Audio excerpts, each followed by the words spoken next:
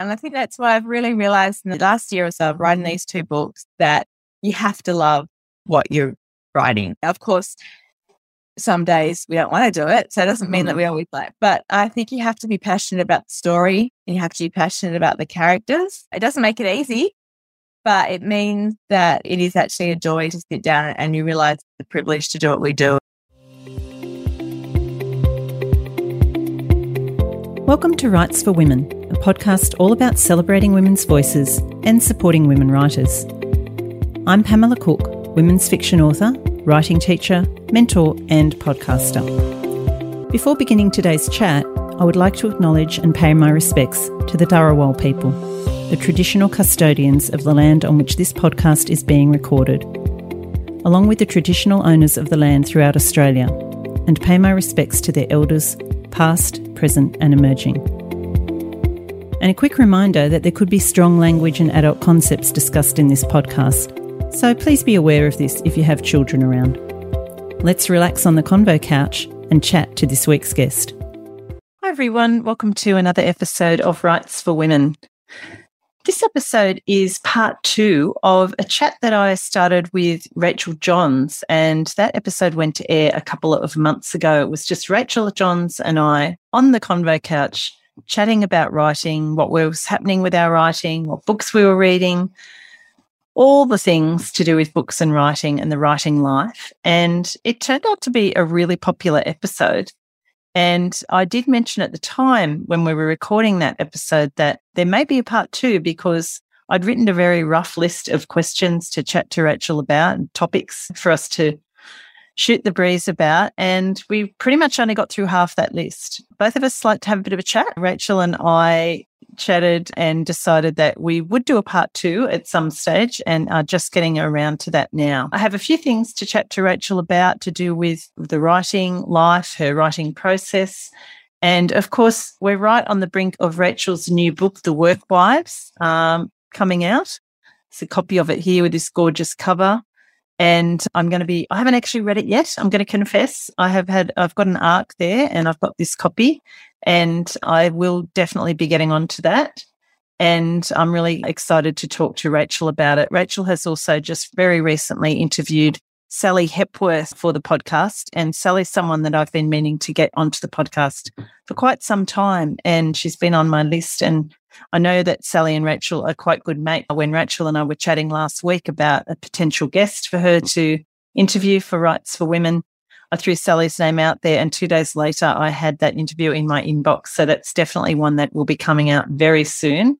I haven't listened to it yet, but I'm sure there's some amazing stuff on there for us between Rachel and Sally. And Rachel, of course, will be coming back either at the end of the year or early into next year with some more guest hosting spots that she's doing for Writes for Women. So without any further ado, let's jump onto the Writes for Women convo couch and welcome Rachel Johns to chat all things writing. And Rachel Johns, welcome back to the Writes for Women convo couch. Thanks, Pam. It's such a pleasure to chat with you, as usual. Yes, we had our chat, which came out a couple of months ago, and it's actually been a really popular episode. People have loved just listening to us ramble out writing, basically. Oh, that's good then. We come back for more. Yeah. And for anybody who can't see, I will take a screenshot, but Rachel has a gorgeous top on that she has made herself, covered in typewriters with a beautiful gold love heart on the paper. Pink typewriters. Yeah, I need to get more of this fabric because I do like it. And so I need to make people, I wouldn't mind making a dress like you said. Yeah, that'd make a great dress. And because we were talking last time about doing things other than writing to keep our creative juices flowing. And of course, one of the things for you was sewing. Oh, yeah, I must admit, I don't think I've done any since then. Life's been a bit hectic the last couple of months. I don't know why. It just seems to have been. And yeah, I think the other thing is earlier in the year, I think I mentioned that I did sewing one morning a week and I did classes and stuff, but the classes finished. And so then actually, like when it was something that I had specific time to do each week, I did it. And yeah, of course, then that was before the Romance Writers Conference I was a part of and stuff. So it kind of, life just got a bit crazy. And then you get out of the habit of doing stuff. Yeah. It's important for other things. I'm hearing you. Yep. But yeah, no, based on that top, I think you're doing beautifully. And of course, I know why you've been busy, Rachel, because the Work Wives, which is coming out next week. Yeah. Right? Yes. It's today, Thursday. Yeah. So this 1 week today, Okay. Podcast will be aired, but yes, 1 week from it will actually. It's going to be, I'm putting multiple episodes out this week. So, oh, wow. You're important. No, it's amazing. Look at that. Like, it's a chunky tome. It is. It's funny. It looks, I don't know what publishers, some books seem to be longer, but their word length is the same, but they look thicker. I don't know if it's bigger print or paper. That's pretty average length for my women's fiction books. But I swear, yeah, it looks thicker than some of them. How long was it? How many words? That one? Oh my gosh. It started the first draft because I'm very much an overwriter. I don't know if we've talked about this. I don't know if you are. I feel like you're either an overwriter or an underwriter. Yeah, I think I'm a bit under actually. Yeah. I tend to underwrite. It's probably a rough always greener thing, but I'm like, oh, I wish I was an underwriter because I get to 100,000 words. I've realised this over the last few years and I'm over it. I think if I could do, so that book was 134,000, wow. But that was cut back a lot. I really overwrote that first draft. It was, I think when I first finished, it was about 170,000 words. Oh my! And I managed to cut it down to like 160 to submit. And they were, this is too long. And it was just, I think it was because I had lots of things I wanted to fit in the book, but I hadn't, being a pantser, a bit like you, hadn't really zoned in on what the main crux of the story was about. So I added all this other little stuff, office stuff that in the end didn't actually become that important. So we could get rid of it. But yeah, I'm definitely an overwriter and I wish that I could be an underwriter or even better, a spot-on writer.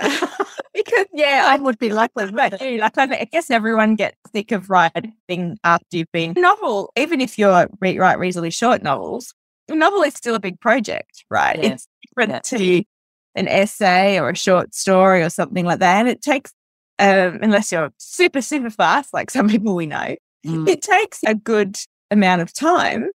And I think, so by the end of it, I just start getting sick of it. And I just think, not think of the story so much. Just think of I just want it to end. Yeah, I just want it to end, but you feel like it's never going to end. So I just think, if I could only write 100,000 word book, maybe maybe life would be perfect, but probably wouldn't. Then I'd probably be annoyed that I couldn't write an 80,000 word book. Never happy. Do you think because you are such a pantser though, which I know that you have now embraced that aspect of your writing, which we talked about, do you think that writing 170 or however many words is like your way of learning the story and getting to know the characters? Sadly, yeah, I do think it's a bit like I think if you do pant, I guess you go either way. As I said, some people just really write fast, get the story down, and then they have to add, like maybe that's what you said. But I feel like for me, even some things I know, this is probably not, it sounds really weird, like I should just not write those parts. But some things I know, this might not end up in the book or this is boring, I don't think, but I just need to write it to get to the next stage for myself. Yeah. That makes sense. It does.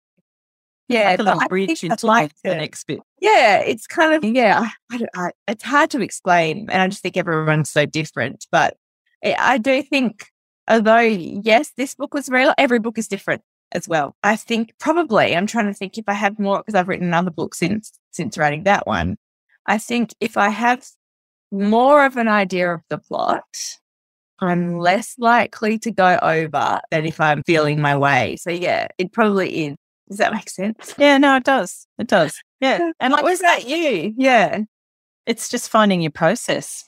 And it changes, as I said, book to book. It does change. I really do. Yeah. Some books you might really have a strong idea of the beginning and the middle might take you a little bit while. And then other books, you've got an idea of where you're going a lot more. Even if you are, like when I say I'm a pantser, I'd say it means that I don't outline paper or whatever a lot beforehand. But some books, I do have the plot already in my head, if that makes sense. Yeah. Not as many books as I'd like. I prefer that. But then also, like, I'm thinking I've written a synopsis for the next book, which I rarely ever do, but I had it in my head and I wrote it down. And I can see what some people say in terms of the reason they like pantsing is because once you've got if you write the outline, they're bored. You know what I mean? Yeah, And that's I a surprise for you. like that. Yeah. I'm like, Yeah. yeah, I don't know. So I just think you just got to embrace whatever way works for you. Yeah. But you would have to give, because you're contracted for each book, aren't you? Yeah. So you would have to give a synopsis to your publisher before starting? Not. No, I don't actually, usually. No. So I've just been contracted for the last few years of, say, 2 rural romances and 2 women's fiction. Sometimes I've given a vague idea, but no, I don't usually have to do a synopsis before I start. Good. Because I think that's because they have been with the same publisher for 12 years almost. Yeah. They kind of know that they know what I can do and they know my process doesn't necessarily, I just usually can't write a synopsis. Yeah, because I'll get halfway, maybe, if that far, and I'll be like, and something bad will happen. I don't know what. And it will be resolved in some kind of way. And so there's not really much point in me giving them that because it's not going to give them any. So they just basically want to know, say for my next book that I'm planning to write, it's called, I think, The Party Girl. And it's been something that I've been wanting to write for a while. And I'm still a bit nervous about saying this because it's been an idea. I don't know. I'm sure you've got things like this. I think we've probably talked before where you've got something you want to write about or it's a vague sort of story, but you don't feel like you're ready.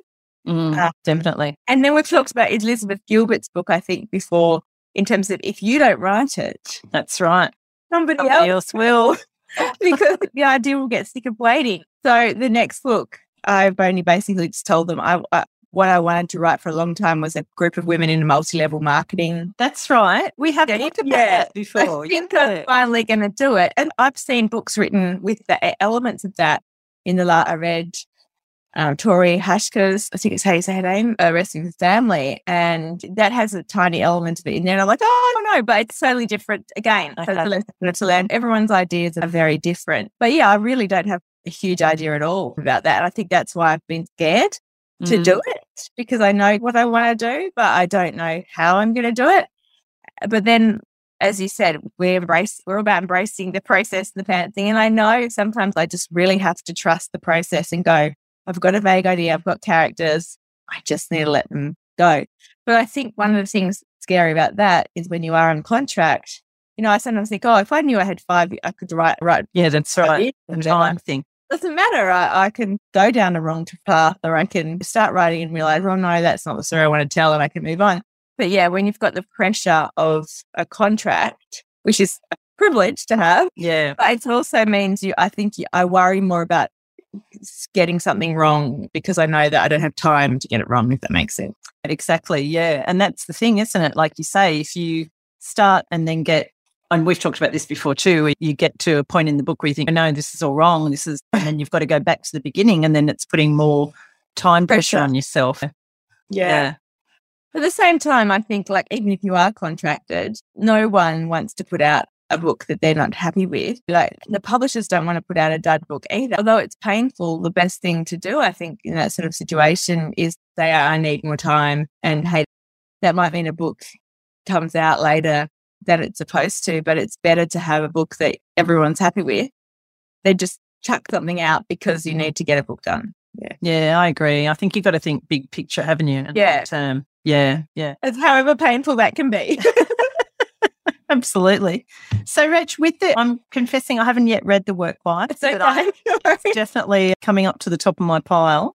Oh. And I was having a flick through the beginning. You have a prologue in this. Now, we've been talking about beginnings yesterday in my writing group, the Lovely Inkwell. Yeah. We were discussing beginnings, and not particularly prologues, but opening sentences and things. But did this always have a prologue, like from the beginning of when you started writing, or not? Interesting question. I always knew that it was going to have a prologue, and I wrote a prologue, which is almost the prologue that is in the book, but it has been edited back so that the prologue doesn't give as much away as I think my very first prologue gave too much away. It was the scene was the same and the characters were the same. What happened was the same, but it possibly foreshadowed too much of what was to come.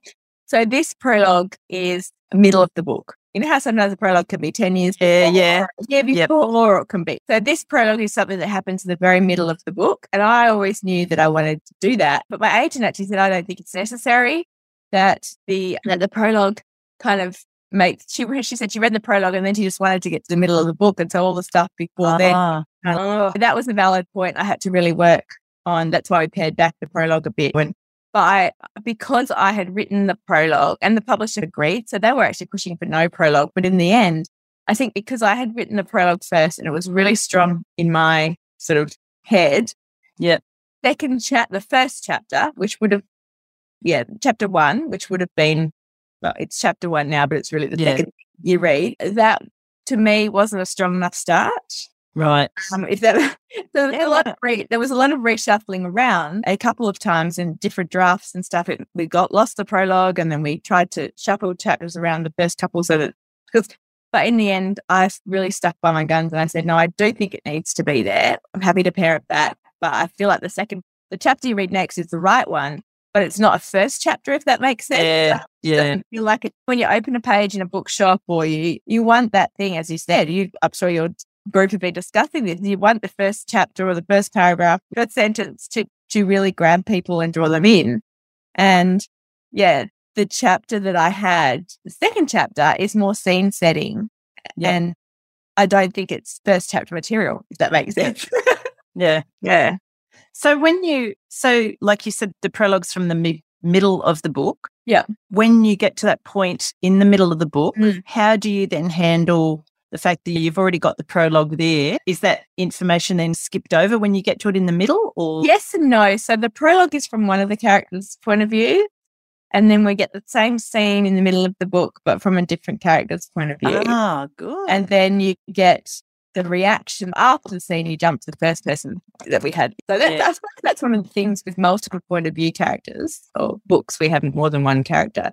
Yeah, you can play with things like that a bit more. Whereas if it was a book with only one person's point of view, then you'd have to repeat it. But because it's a very important part of the book, but very different for the reactions of the two women. Like it's totally different why it's important to them. Like you're getting a totally different experience. Because it's hard to explain. So it's kind of the same situation, but it's fresh when you get to it in the book. Yes. Yeah. I know a couple of early reviewers even said, they didn't realize, hang on, it was the same until they got to the first person in the next chapter. They're like, oh. So give us a quick rundown of the plot for this one, Rach. So the work-wife story of it's actually got 3 point of views, but two main, they're all actually, I'll say the 3 point of views that are all main. But the work-wife's title refers to 2 women who work in an energy drink company. Doesn't really matter what the company was. It's not the point of the book at the end. It changed a few times. And they're as different as Schitt's Creek and Downton Abbey. So we've got Quinn, who is in her mid to late 20s, who's addicted to dating apps. I read an article about dating apps and how they actually can be very addictive. It's a bit like the pokey machines because of the swiping and it's one more time. What if the next guy is better than this guy? So I'll just keep swiping, and then it's like hard to settle on someone because the next person you meet might be better than that one. So that's true. Yeah, I've never been on a dating app, so I wouldn't. Either have I. So I did sign up to eHarmony. I didn't try Tinder or anything like that for research, but as soon as I didn't publish my profile because I didn't feel like that was the right thing to do for a number of reasons. I had to try. I had to have a little play around. But and then the other woman the first woman is desperate to find love and to have happy ever after kind of thing, to have kids and a family. She's in digital media. She's young. She's always on her phone, that kind of stuff. She wears bright clothing and she's really life of the party type person. And then we've got Deb, who is her work wife, who they became really good friends through work, but they're very different. And Deb is a single mum to a 15-year-old daughter, and she has sworn off men since having her daughter. And she wears black, she stays under the radar, she works in account. So they're very different. And then the prologue, which you read, is a new man coming into the office who has a history with both of them, but neither of them kind of know that the other one. And so that was, there's a few reviewers say it's a bit of a thrillerish aspect in it. It does deal with things like domestic violence and gaslighting and things like that, but then it's not a thriller, and it's definitely very much firmly in the women's fiction genre, if that makes sense. Yeah. So what book number is this for you, Rach? Oh, I did actually look up this today. So this is number 18 with Harlequin Australia. So it's 18 full-length print novels. And then I have digital novellas. I had 3 Mills and Boon. So I think all up it's 29, if we're counting one very small, short one. So I'd say 28. Yeah, count them all. 28 or 29. And so when you get to this point, you're a week out from publication, you've had that many books out. How does it feel different each time, or how are you experiencing that sort of pre-publication phase at the moment? No, I want to say it doesn't feel different. Every time you see a shelf, and I'm sure you understand this too, every time you see a book on the shelf, it's still a joy. But the truth is it's a bit like Christmas as you get older. I feel it's less exciting as when you were 5. I don't know. Like I'm really excited about getting out there and talking about the book and meeting people and going back over east for a tour and all that kind of stuff. But maybe I'm just getting older and tired, and I'm just like, it's also a big thing. And I think what I'm really enjoying again is I'm really enjoying the writing of the book.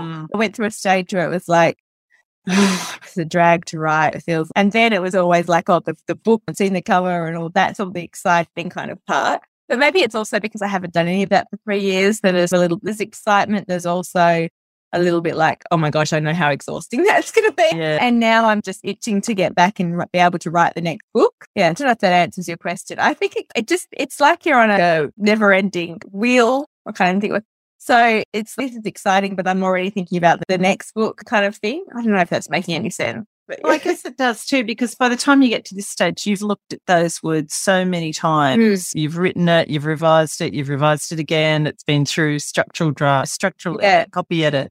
So you definitely get to that point, where it's just, okay, that's done. Yeah, I think you're right. And also I realized with this book, because I have been through the last couple of years up and down stages with my writing, that I really found the love again writing this book. It was good. Fun. I'd sit there, I can think of myself sometimes just sitting at my computer and smiling, going, oh, I really like these characters and stuff. And so that's make me happy. And I know now that book is out there, well, almost out there, and not everyone's going to like it. So that's just part of the way it is. But I almost don't care because it helped me bring my writing back. So I don't know. I feel like a little bit different about this book, although I'm excited about going on tour. I haven't done it for a long time. I'm also, this is my joy and my book. And it's hard to explain. It's really weird. No, but that's great. I don't like it. That's okay. Yeah. And not everybody's going to love everything we write. So, but for you to be able to say, this really brought the joy of writing back for me. Yeah. It's amazing. And I think that's made me realize what's important, and that we do this because originally we liked stories, we liked writing. And becoming a commercial sort of writer, like where you're writing, multiple books on deadlines and stuff, it's like that changes things, and it's easy but to me, why I do this is the writing and the books. I like meeting people and I like going out talking to people and stuff. But I think in the last years it's been easy that social media and talking and interacting with readers and stuff has almost taken over. And that's such a big part of our job these days that I'm realizing, that's a part of it, but that's not the biggest part. And so I'm just, finding joy back in what is the biggest part. And that kind of changed my perspective on the whole industry, if that makes sense. Yeah. No, that's great. So since this has been finished and gone to the printer and everything, you have completed another book, which I think is The Reinvention of Adeline Walsh. Yeah, it may be changing titles because The Reinvention of Adeline Walsh is linked to Something to Talk About and Talk of the Town. So they've both had a talk. So I'm reading at the moment, but I think it may be going to be called Talk to the Heart instead of Talk to the Hand. Okay. Oh, yeah, nice. Yeah, I wanted to call it. I wanted to call it Talk of the Devil, but apparently that's not the right genre and may turn off some people. It could be interpreted as a bit of a supernatural element. Horror element or something. Yeah. Exactly. No. So did that sort of joy that you found in writing The Workwives, did that continue on with the next? Yeah. Were you able to maintain that? Yes, I did. And I think that's why I've really realized in the last year or so of writing these 2 books that you have to love what you're writing. Of course, some days we don't want to do it. So it doesn't mean that we always like, but I think you have to be passionate about the story and you have to be passionate about the characters. It doesn't make it easy, but it means that it is actually a joy to sit down and you realize the privilege to do what we do. And so I did. I worked out, I'm writing stuff that I want to read. I'm writing stuff that I love. I'm having fun. I'll mix things up. Like the next book is about a nun and an atheist. And it's like people will be like, send you some scenes and then they might be like, are you allowed to do that in romance? I'm like, yes, I can do what I like because it's my book. We'll see because I haven't had the edits or feedback yet. But my crypt partner in this book, the heroine is a nun at the beginning of the book. The hero is sleeping with someone else instead of friends with benefits relationship. Okay. And she's, well, you're really pushing boundaries in this one. I'm like, yes, I am. And I am having fun. So we'll see. Well, but I think that's the other thing too. I think there's a balance. Like Macy Yates said it recently in her keynote that I then chatted about. I think it's a balance between love and business. Yeah. Yes, I am writing books for readers. It is my job. And so I'm going to obviously have to listen to my publisher and my editor when they say, oh, maybe you need to pull back on this bit or whatever. But I think the key in the love is trying not to listen to those voices while you're writing a first draft. And so don't be precious enough that you're not going to change anything later, but really have fun. And anything can be pulled back. But if you're having fun and enjoying that first draft, then, hopefully it shows in the page, but it also makes life a whole lot easier. Yeah. I think the other thing too is you've got to remember we are writing fiction and readers are reading that to escape. They're not necessarily wanting to read, yes, okay, it has to be believable, realistic, but they also want to escape. Like I'm reading Holly Ringland's book. Oh, yeah. I just into that. Yeah. And something quite startling happens right at the beginning where she's driving.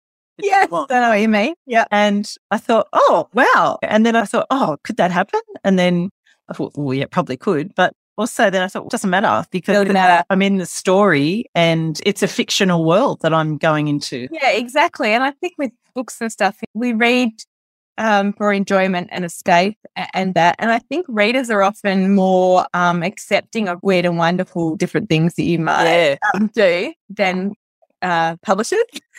I agree. Ones that say, oh, is this going to fly with certain people or whatever? There's a reader out there for every kind of story. And I think readers are really open to readings are different. Just because you like a romance novel, say, it doesn't mean it has to follow all the conventions, rules that we've had. I think there used to be so much about, I'm talking about romance specifically here, really, but it used to be like the character must be likable. They must be likable meant.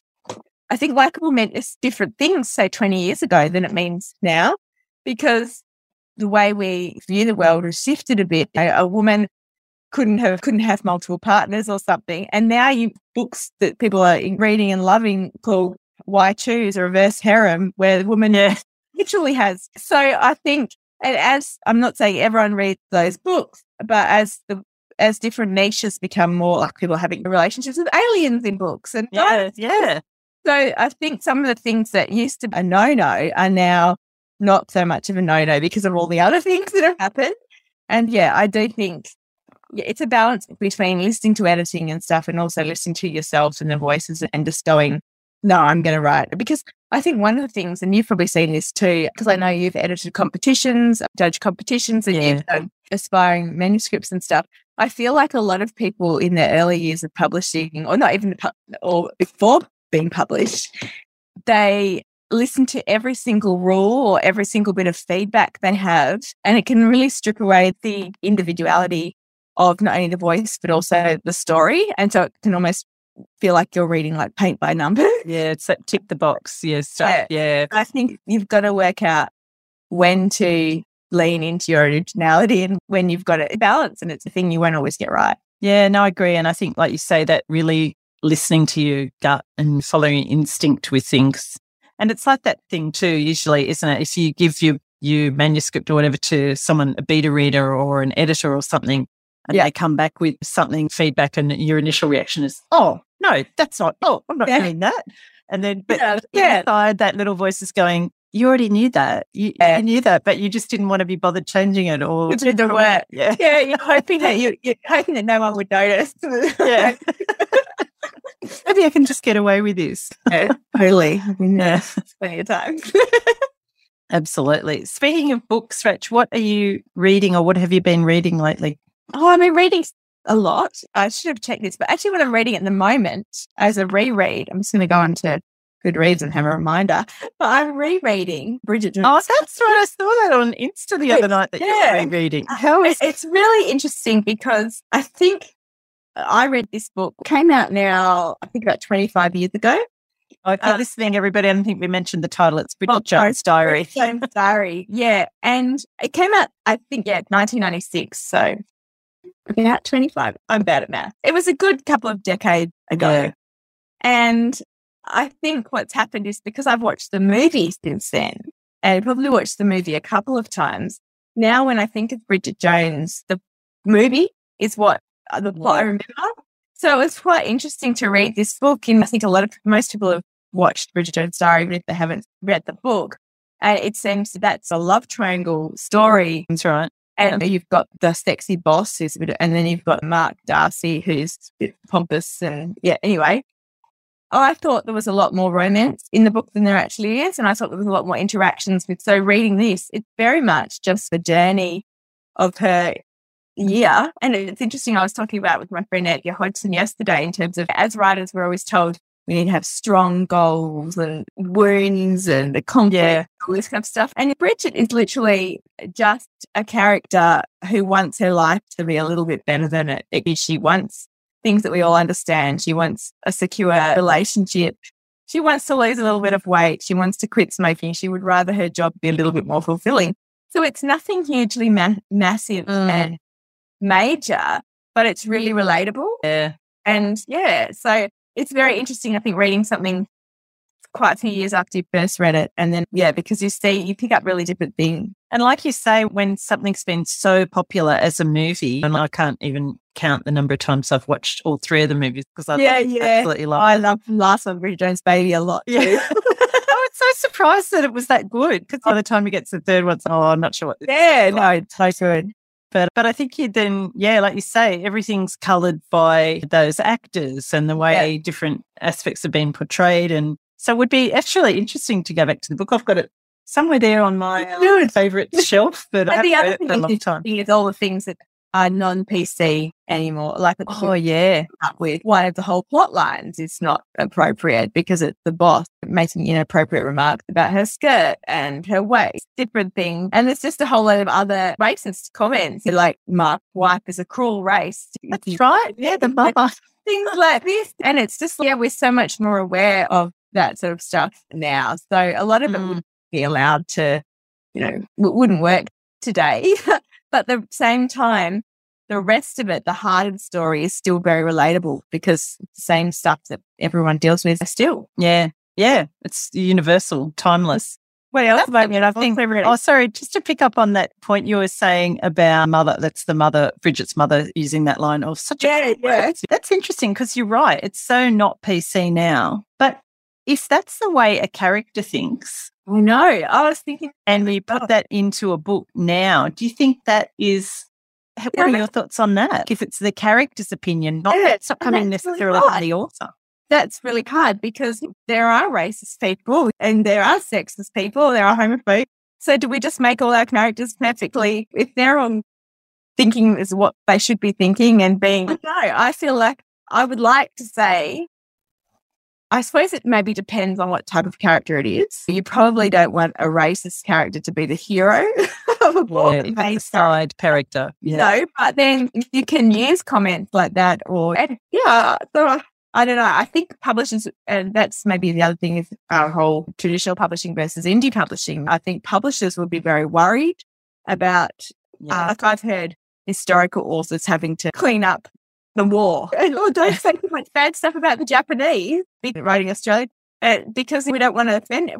But that's that's literally what happened. And that's the way people thought in that time. Yeah, exactly. So I feel like we have to be true to the past. And I think, there are still people who think things that maybe other people don't think they should be thinking. So I feel like, we should be able to say, a character should be able to say that. And also age. I don't know. We were talking beforehand about the age of your mum. My mum's slightly younger, but not that much older. And I've talked with friends and stuff, and their parents will say stuff that you can't say that. Oh my God. Mum comes out with some grandkids, or not my grandkids.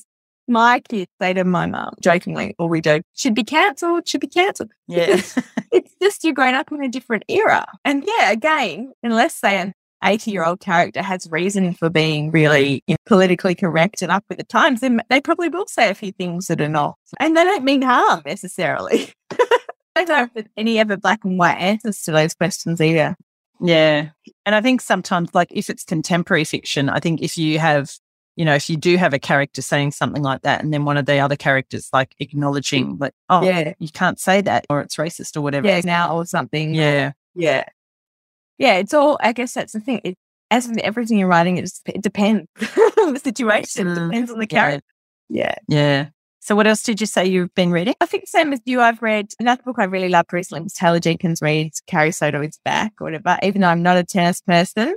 I've been reading a bit of the romance stuff that's doing around on TikTok because I'm always quite interested. I read a book called Love in the Time of Serial Killers because I really love the title.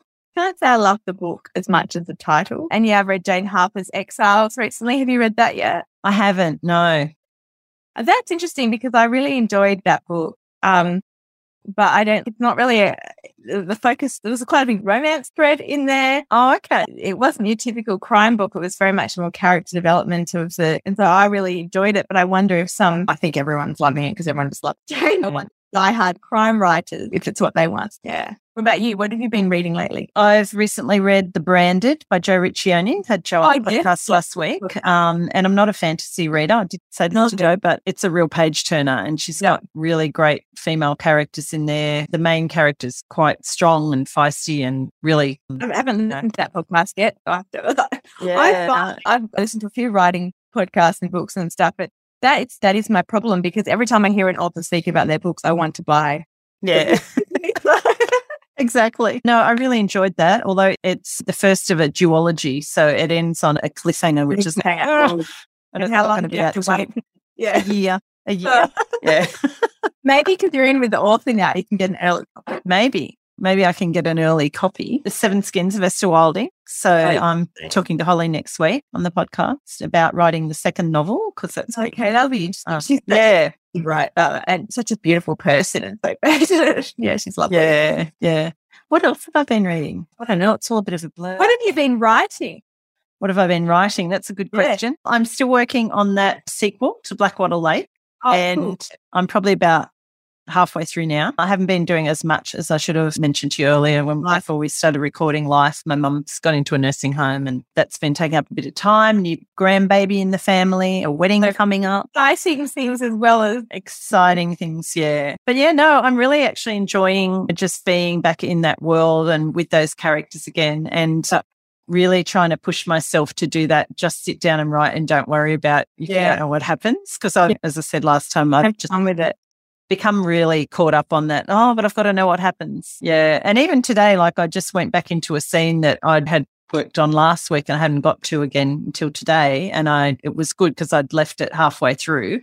Yeah. And then I just thought, no, just start writing. And so I started writing and then the character said something that I wasn't, or the conversation, the dialogue went in a way I wasn't expecting it to go. And oh, yes, this is why you just have to go writing. You do that. It's so true. I find that like I've flicked back through the work lives, a couple of times when people have said they've read a certain part or something. And then it's reminded me, I didn't even know. So an example, say there is a neighbor in this book that I just was going to get one of the characters to walk her dog because the person needed to walk her dog to try and get banned. Long story. And that neighbor became really important character and when you like really significant in a big reveal at the end and stuff. And so, it's magic when you do just go with the flow. And I think we all have because we're readers and because we read a lot and we know story, and I think we've just got a subconscious, our brain is doing more than we think it is behind the scenes. But it's so hard sometimes to just go with that because of that pressure that we're thinking, but I want this done. I want to be able to publish this. And so it's always like the balance. But yeah, I really think like listening to your gut and trusting the magic can be amazing. Yeah. I think authors that I really love who do that. Leanne Moriarty and Marion Keyes and then Minnie Dark, the Australian one. It's like these are some of my favourite books. And that's how the authors do write. Yeah. So and I'm sure I know that they all feel sometimes, oh my goodness, I don't know how to continue. And so I just think, it can be so amazing to write that way, but it can be also very scary. Yeah. No, I'm pushing through the fear. But you mentioned Minnie Dark, and she was on the podcast with Kathy Hamer chatting to her. And I was really interested in her saying she has this sort of persona of who she is as a writer. So she sits down and she becomes this other person type thing. She writes. I know. I've heard that a few years ago, and I thought, I love that so much. I wish that I'd had a completely different name almost, but then I would get confused but I know what she means though, because I have Rachel's my real name. Yeah. And Pam's your real name. Yeah, right? it is. Yeah. But after knowing you this long, don't tell me that. No, it's definitely my real name. Yeah. But I think John's not my real last name. And in some ways, I guess I can relate to that, because my real last name is what I do when I'm dealing with kid admin and that's true. And like all that kind of stuff. But my John's last name is when I'm talking to readers, when I'm doing things like this, when I'm in my office. So it does become like two people, but she takes it to that other extreme. Yeah.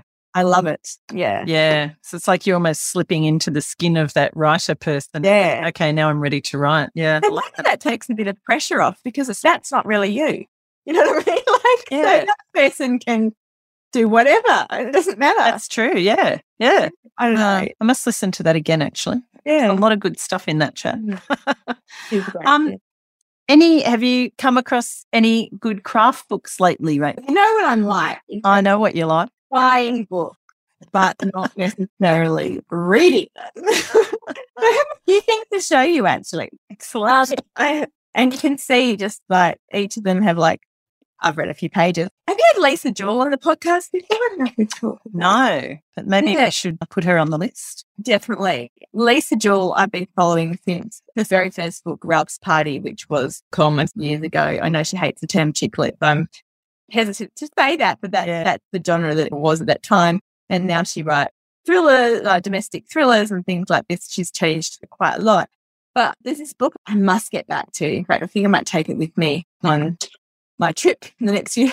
And it's called The Truth About Lisa Jewell. And it's a year in the life of her writing a one. Oh, wow. And it's written by, I know there was another guy that followed it to have that book, but did someone follow Lee Child or...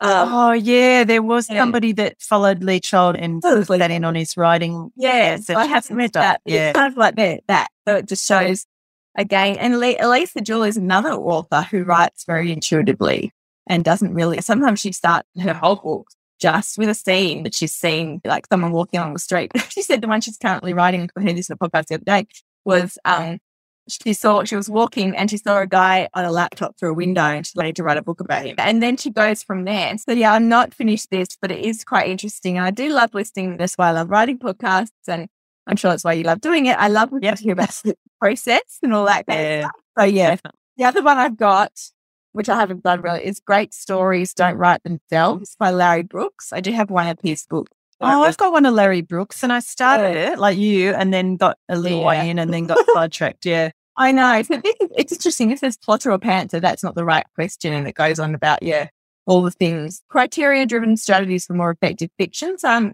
and then creating characters. I heard that was a good one. So I haven't even looked at it. Who's that one by? Dwight V. Swain. I think I thought. Dwight Swain. Yeah, he's had a few out too. I thought how to build story people. I very much. You can see I got this one, the writing conference, The Secrets of Character. Did you get that at RWA? Yeah, writing a hero anyone will love. And I think I'm very much a person who I don't feel plot is my strong point. I don't feel coming up with high concept stories is my strong point. And so I hope that it's character that helps. So I'm always keen to learn more about character. And when I read an amazing book, it's the characters that really draw you in. And so, it's a few. What about you? Have you any crazy writing book? Why? I haven't got it with me. I did buy, I bought the one that Sophie Green talked about in the interview that I did with her, and that was called The Thorn Necklace by... I never heard of that. Francesca Leah Block. The Thorn Necklace? Yeah, The Thorn Necklace. And I think it's taken from a Frida Kahlo painting where she's wearing like a thorn necklace. Yeah. And it's very much about like writing inspiration, but she has the exercise. It's part memoir, actually. Yep. It reminds me a little bit of Writing Down the Bones, Natalie Goldberg. So it's part memoir of her life and then how she got to different points in her writing life. Yeah. Then she's also got, I think it goes through about 12 different exercises, and it's questions about the character, getting to know the character. Does it make you think too hard? I don't like the books that make you think. No, I went on after talking to Sophie. Actually, I think Jo Nell in our writing group might have actually found this article, and I don't know if it was on the author Francesca Leah Block's website or something, but she had an article which was basically based on the book, and it pulled the 12 questions out that she had. That's something. Yeah. And it was a really good way, because I had been away from the writing and away from the project I'm working on for a while. And actually doing those questions was a really good way of getting back into the story and thinking about the character. So, I'm going to look up those questions. I just remembered this one too. I don't know. The Pocket Guide to Pantsing. It's really good, actually. Yeah, it's by ML Ron. And I bought it because I did a pantsing workshop at Island Way. And it's very hard to find books about pantsing, but this is really good in terms of just some sort of strategies to how to trust your process kind of thing. Yeah. Was that the one you mentioned in the workshop that you ran?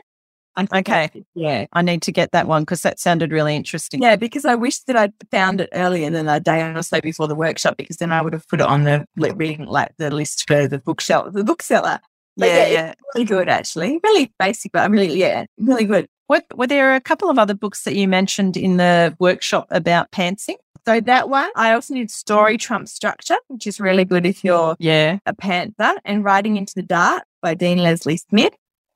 Oh, yeah, that was one that sounded really interesting. Those were for me, the good pantsing books: The Story Trump Structure by Stephen James, Writing into the Dark by Dean Leslie Smith, The Pocket Guide to Pantsing by ML Ron. Yeah. I'll put all those in the show notes too, because people will be interested in that. So where are you at the moment? You're about to embark on a tour. Tell us about that. Yeah, I'm going next week. I'm going to New South Wales. We're starting with Better Reading launch. I know I was saying the launch at talk at Southern Library with my wonderful writing friend Amanda Knight. So I'm going New South Wales, Victoria, South Australia and Tasmania on this tour because, as we said before, I haven't been able to do any event interstate in the last 3 years. It doesn't feel like that long, but it has been that long. And so, big tour this time and lots of, hopefully meeting readers and booksellers as well as the events like at bookshops and things like that. So, You're doing one at the HarperCollins offices next Thursday, I believe. I'll be seeing you there. Yay, you're going. Yeah. I bought tickets yesterday. Oh, awesome. Because that's definitely really fun and an opportunity for anyone. And so I don't know when this is being broadcast, but an opportunity for anyone who wants to look inside a publishing company. Often events are done in bookshops and libraries, and we all love bookshops and libraries, but this is a good opportunity to see actually inside the publishing company. Yeah, no, I'm looking forward to it because I know there is a bit of a author catch up too happening, and I'm on a hens weekend for my daughter. Fair enough. That's a good excuse. Yeah. So are you? It will be. I'm hoping it will be. There's me and a bunch of 26-year-olds. We'll see. You should write a book about this, Pam. Maybe I'll take my notebook. I am also there as grandmother babysitter as well. Okay. Yeah. I think you should write a book called The Hen's Night. And all right, leave that with me. There could be something in that. Are you working on a new one at the moment as well as all the other many things that you're doing? No, not really. That's why I'm doing some reading and thinking about the next book. I always like to know what I'm going to write next, especially I said to my publisher, I won't get to do, I get exhausted after events and stuff. I don't know about you, but I don't understand people who can do writing and also book tour because I feel like I'm just tired, even though I've got some areas where I've got quite a bit of a break. It's probably my mind. I should just tell myself, no, do this. But then I figure out, no, it's time you need to have breaks and stuff. And you need to enjoy that as well. Exactly. But I also think I like to, I don't know, I always like to just be thinking about the next book. So I'll have a notebook in my bag and I'm reading, I don't know about you, but I like, because I write women's fiction and romance, I kind of alternate my reading a little bit. I read other things too. I love reading mystery and crime and that. But now that I'm about to write a romance, women's fiction. Just some romance writing. Yeah, apart from Bridget Jones, there's another reason I'm reading that. But I like to get in the zone of the type of book I'm writing. I know some people don't like to, but so I will read, now that I'm going into a women's fiction, I'll pick up some women's fiction novels and try and just get that in that headspace. Yeah, sounds good. You have very recently chatted to Sally Hepworth for the podcast, which will be coming out in a couple of weeks. And I believe I haven't listened to it yet. I haven't even read that. Okay. Yeah, no, I'm sure it's going to be great. So you and Sally were chatting about each of you about your new books. Is that right? Yeah. A little bit. So we did process. We're quite right. We write quite differently. Sally is more of a plotter. I'm definitely more of a pantser. But we also realised that other things are quite similar. So we talked about from the idea of the book, where they both came from, through to basically the editing and what was needed to be changed or not changed. Right. About that. And yeah. About writing a life in there as well. Can't wait to listen to that one. That was a really good. We came up with that very quickly, and then next minute I had I was always up for our chat. Yeah, I'm really looking forward to catching up with you next week. This episode will be out before you arrive in Sydney, I believe. What day do you actually land in? I'm actually coming on Tuesday. I've got the event on Monday night in Perth, and then at 6 a.m. flight. Wow. So I can find books for Booktopia. But then then I've got quite a chilled day on Wednesday, I think, because the book's not out yet. So yeah. Well, enjoy that, and I look forward to seeing you and having some bubbles on Thursday night. Sounds good. Okay. Thanks, Rach.